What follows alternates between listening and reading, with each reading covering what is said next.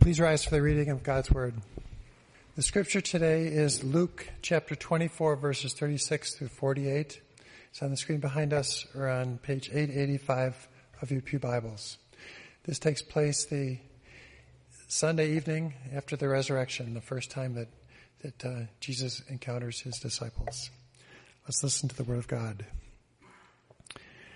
As they were talking about these things, Jesus himself stood among them and said to them, peace to you. But they were startled and frightened and thought they saw a spirit. And he said to them, why are you troubled? And why do doubts arise in your hearts? See my hands and my feet, that it is I myself? Touch me and see. For a spirit does not have flesh and bones, as you see that I have. And when he had said this, he showed them his hands and his feet. And while they were still disbelieved for joy and were marveling, he said to them, have you anything here to eat? They gave him a piece of broiled fish, and he took it and ate before them. Then he said to them, these are my words that I spoke to you while I was still with you, that everything written about me in the law of Moses and the prophets and the Psalms must be fulfilled. Then he opened their minds to understand the scriptures and said to them, thus it is written that the Christ should suffer and on the third day rise from the dead, and that repentance and forgiveness of sins should be proclaimed in his name to all nations, beginning from Jerusalem. You were witnesses of these things. This is the word of the Lord.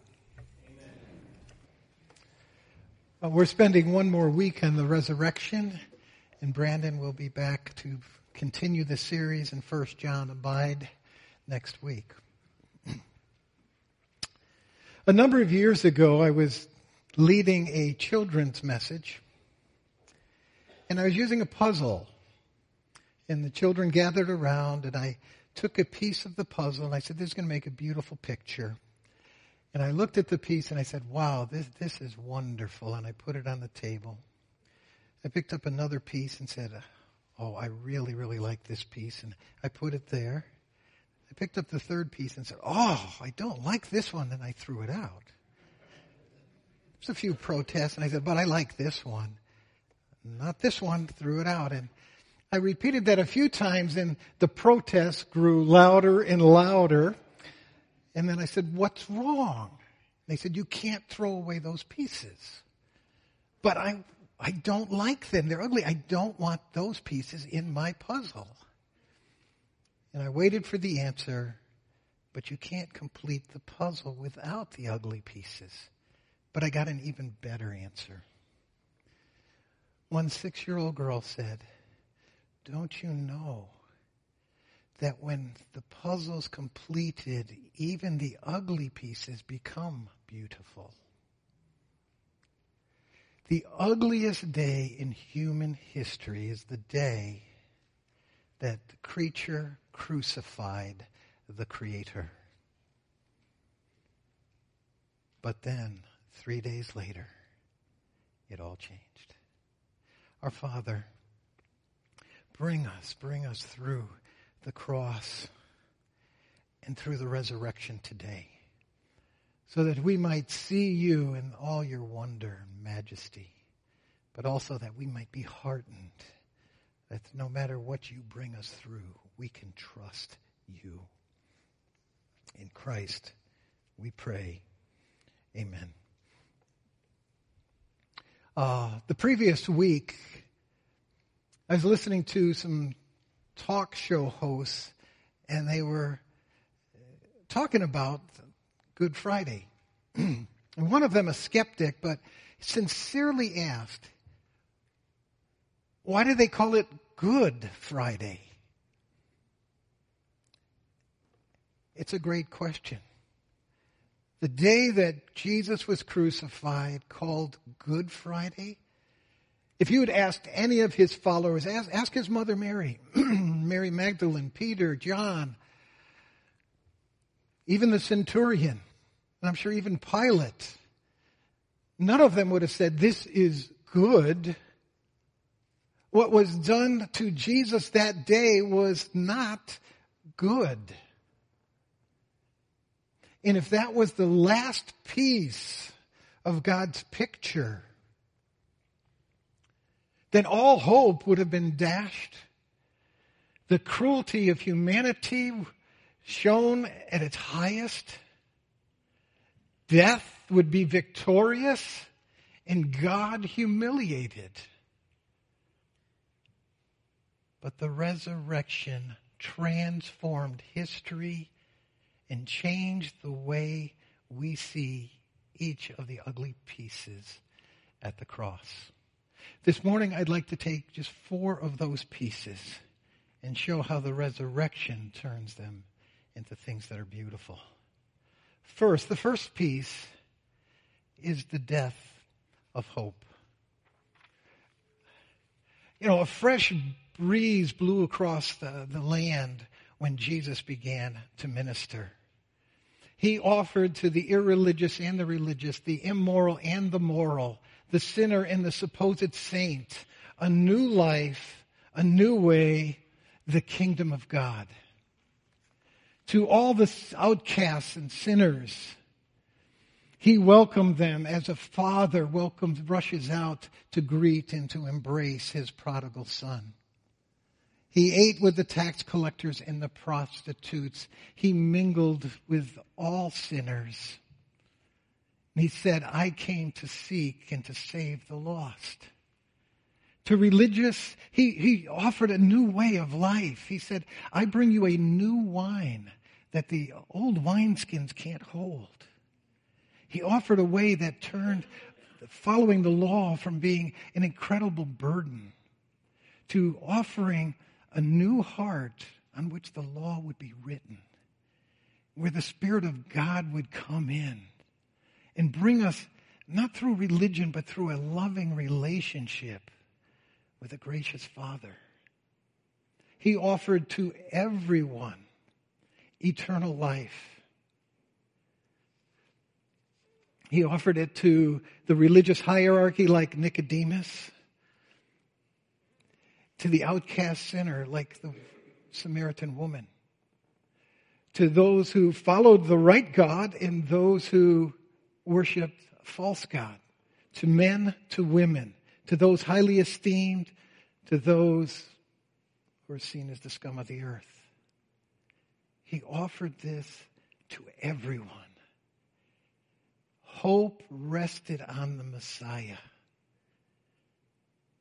And Black Friday took that hope away. It was nailed to a cross. The voice that spoke those words of hope was silenced. The hands that reached out to embrace and love were nailed to a cross. The life that promised such hope had been snuffed out.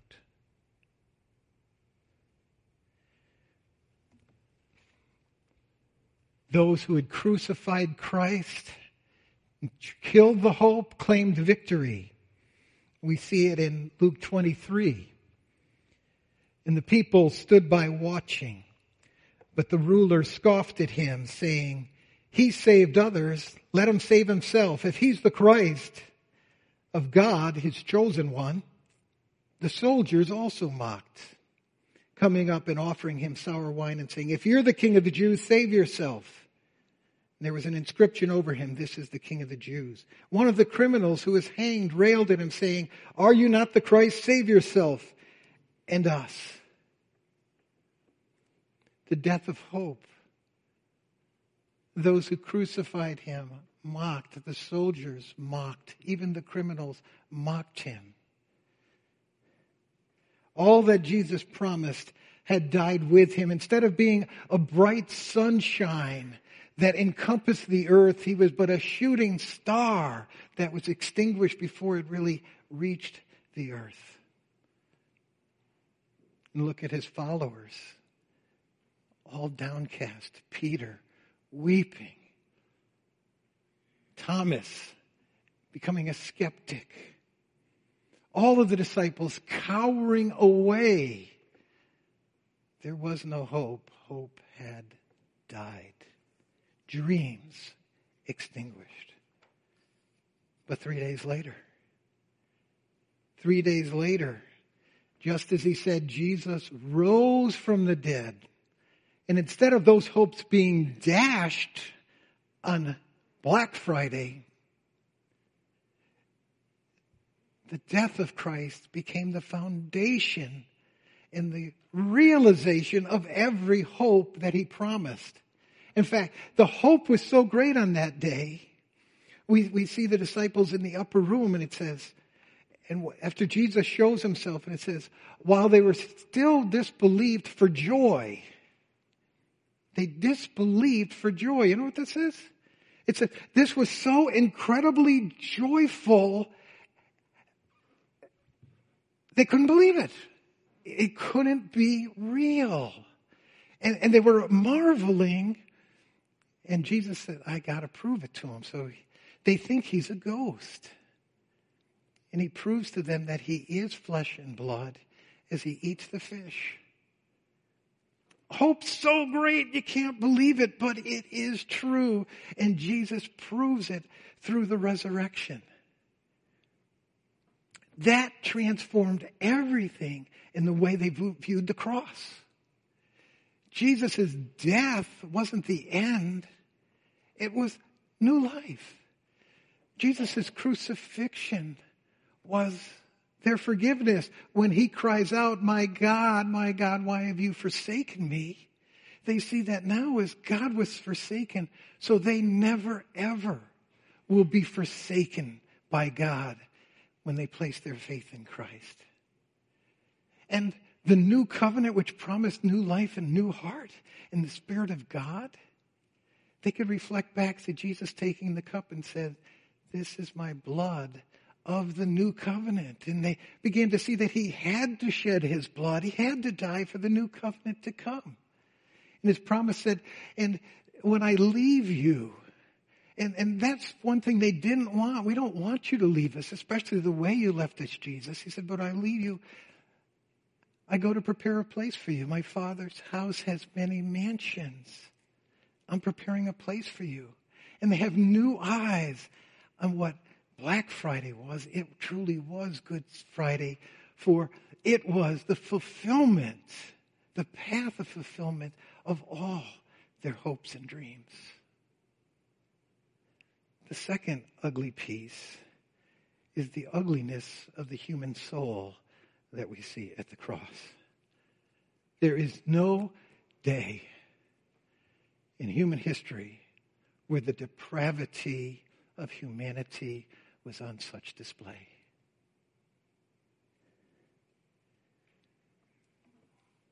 It was very thorough. It was across the board. It was everyone. It was the religious leader. The religious leaders who wanted that power, who didn't want Jesus teaching another way. They're so desperate. They had plotted together against him, and now they carried it out. It was Herod, the king of the Jews, who finally got Jesus. And now he who had executed John the Baptist said, go ahead. It was Pilate who knew Jesus was innocent and still said, take him. It was the commoners who cried out, do you want Barabbas or Jesus? What do I do with Jesus? Crucify him, crucify him. It was the soldiers who it wasn't enough to carry out a job of crucifying him. They had to mock him and ridicule him and strip him and put a robe on and beat him and say, tell us who is beating you if you're the prophet. And we're going to crown you a king with the crown of thorns. That's what humanity is doing. And Jesus' own disciples, Peter, who said, I will never deny you, denied him to the extent where he said, may God strike me dead if I'm lying to you. I do not know him. All had deserted him. That's humanity on display. But 3 days later, Jesus Christ showed that the old can become new. And through his resurrection, he said, there is a new life to you. You no longer have to live in your sin. But you are forgiven. You can be forgiven, and you can be given a new life. And by seeing the horror, the sin that is in each of us on display on Good Friday, we have one of the most critical pieces in coming to that new life. For to us, to have eternal life, to have new life, we have to believe that Jesus Christ is our Savior. And nobody is going to accept a Savior unless they believe they need a Savior. And people don't believe they need a Savior. But Good Friday put a lie to that. We might say, well, we're all basically good. Or, if I've done some wrong things, I've made some errors in judgment. I did something stupid. I might even call it sin, but it's not that bad. I'm really a good person. I'm sure that's what everyone at the cross said on Good Friday. No.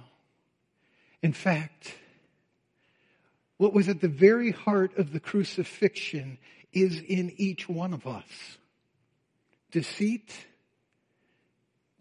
need for power, anger, bitterness, unforgiveness.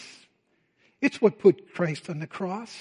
It's what's in each one of us. We are all desperately sinners who need a Savior.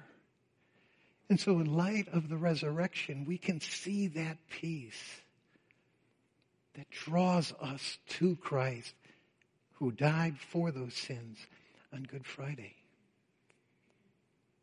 And then it becomes the foundation of living out the Christian life. Because the Christian life is a love relationship with God.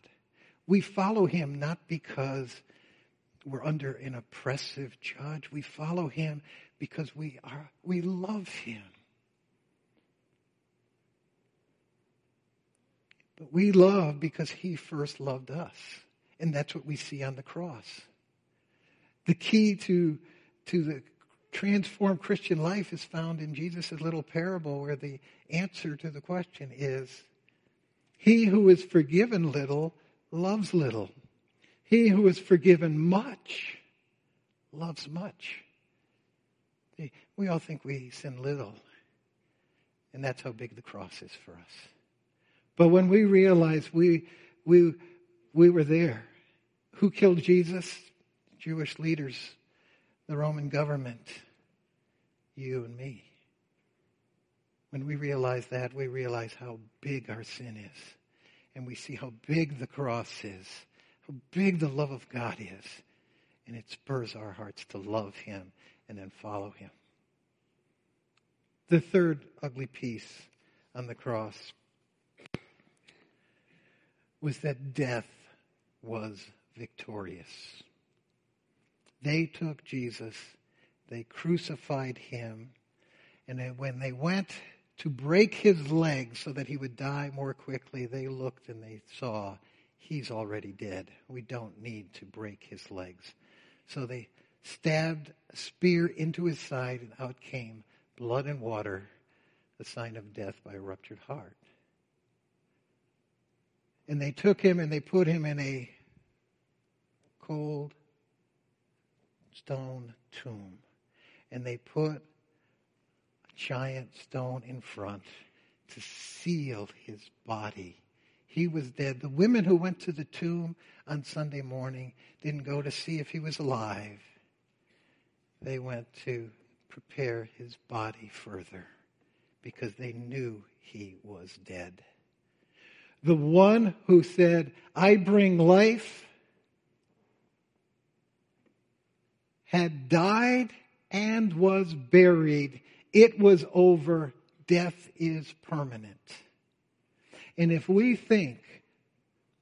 realize the Son of God, the last chapter of His life, the final words were, and He died. That those are the final words in the last chapter of every one of our lives. no matter how much joy, no matter how much sense of fulfillment we have in this life, no matter what the ups and downs, the heights and lows, the final chapter with the final words of every person's life is, and he and she died. Therefore, we live our entire lives under the shadow of death. That's what Black Friday says. But 3 days later, they went to the tomb, and the tomb was empty. Death had been conquered. As 1 Corinthians, Paul says, "Oh, death, where is your victory? Oh, death, where is your sting?" The sting of death is sin. The power of sin's in the law. But thanks be to God who gives us victory through our Lord Jesus Christ. The sting of death was sin, not the ending of life. See, the greatest nightmare in almost everybody's life is death.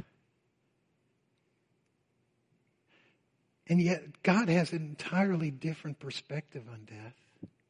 Go back to the Garden of Eden. God had said, "Don't eat of the tree. If you do, you'll die." So after Adam and Eve ate of the tree of the knowledge of good and evil, they died spiritually, but the death process began in their bodies. But there was a hope for them. In the garden, there was also the tree of life. If they could go to the tree of life, they could live forever. Isn't that our dream? But God casts them out of the garden, and he puts a flaming sword and cherubim around the tree of life so they could never come back and take of that tree. We look at that and say, God is so unloving. They could have had the tree of life, but he did everything to keep them from it. Resurrection shows he wasn't unloving. He was very loving to keep us from having life. Because if Adam and Eve had eaten of that tree, they would have lived forever just as they were. In their sin, in a marred, twisted version of the image of God. They would have had a broken relationship with God, a broken relationship with others, a broken relationship with themselves. But God said, I don't want that. I have something better for you.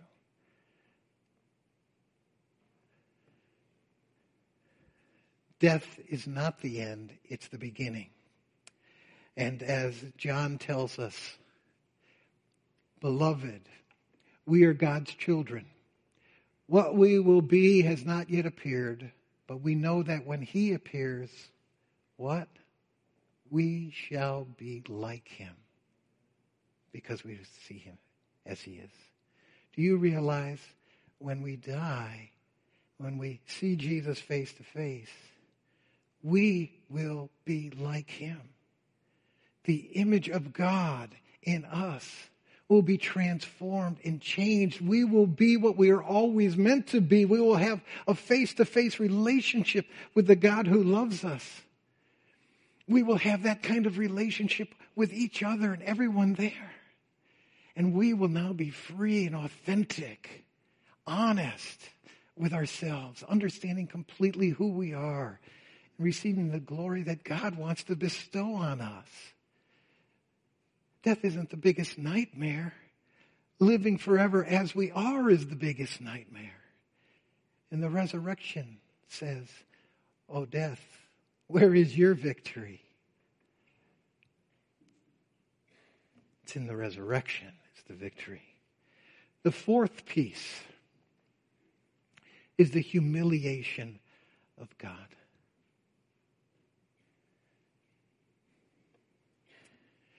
It would have been humiliating enough for God to divest himself of his regal robes and his glory and to become man and walk this earth.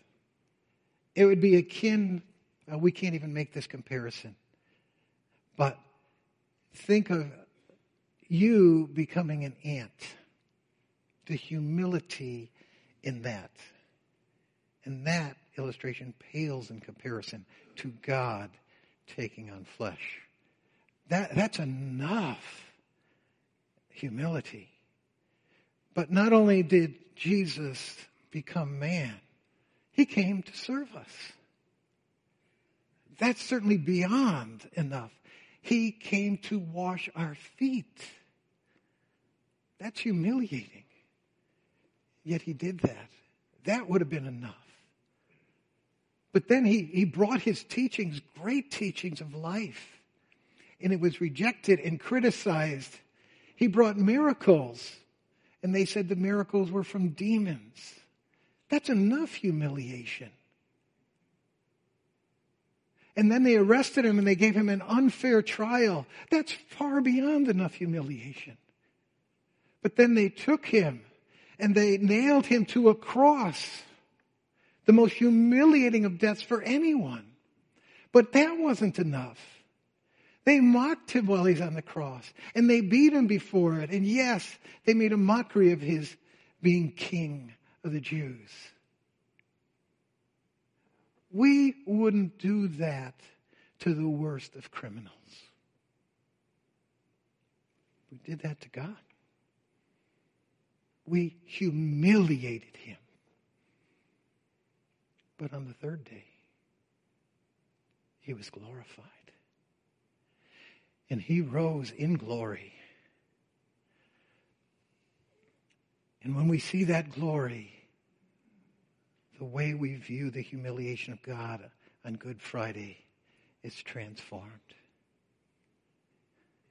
Because we see now, not that God was humiliated, but that God gave himself over to such humiliation so that he could save us. That's glory. The psalmist says that the heavens declare the glory of God. See, we can see a lot of the glory of God, but looking out at the stars, we see the majesty of God, the vastness of God, the omnipotence of God, the omnipresence of God. We can see the goodness of God and what he's provided, and that he's made us and given us choice. We see the constancy of God as the faithfulness of God as the sun rises and the sun sets every day. There's so much about God that we see in creation. But there's some things we cannot see just by looking at creation. We cannot understand how holy God is. We cannot understand how just he is. And we cannot scratch the surface of how loving he is. Although we see incredible love in the creation. But all of those are seen in the cross. God is so holy, he cannot allow sin to enter his presence. Therefore, when his Son took upon our sin, he had to forsake his own Son, whom he loved from eternity past. God's justice is so important to God that he not only had to turn his back on the sin that Jesus bore, but he had to pour out his entire wrath upon Jesus to be a just judge. And oh, the love of God. He didn't just create and say, have a wonderful time. He created and he saw what we had done to this earth and his heart went out and he took all of that humiliation upon himself. That is love that is incomprehensible. The humiliation of God at our hands is the incredible display of the glory of God and who he is. Philippians gets it right. Being found in human form, he humbled himself by becoming obedient to the point of death, even death on a cross. Therefore, God has highly exalted him and bestowed on him the name that is above every name, so that at the name of Jesus every knee shall bow, and on heaven and on earth and under the earth, and every tongue confess that Jesus Christ is Lord, to the glory of God the Father. See, God demonstrates his love toward us. While we were yet sinners, Christ died for us. That's Good Friday. That's the love of God. That's the glory of God. See, the resurrection takes the ugliest pieces in human history, turns them into the most beautiful. That's the God you have. What's the ugly pieces in your life right now? You know, they were ugly on Good Friday. They were ugly on Saturday. They were beautiful on Sunday. Those ugly pieces in your life right now, they may be ugly tomorrow. But in light of the resurrection and all that changes, have hope. The God who turned dark Friday into Good Friday is your God. Our Lord,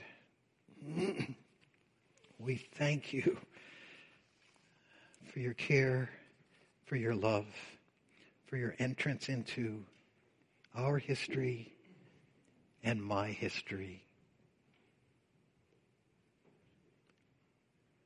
Praise your name. We exalt Jesus as he has poured out grace that is beyond measure, love that is incomprehensible. Lord, you have given us amazing grace that's almost too hard to believe.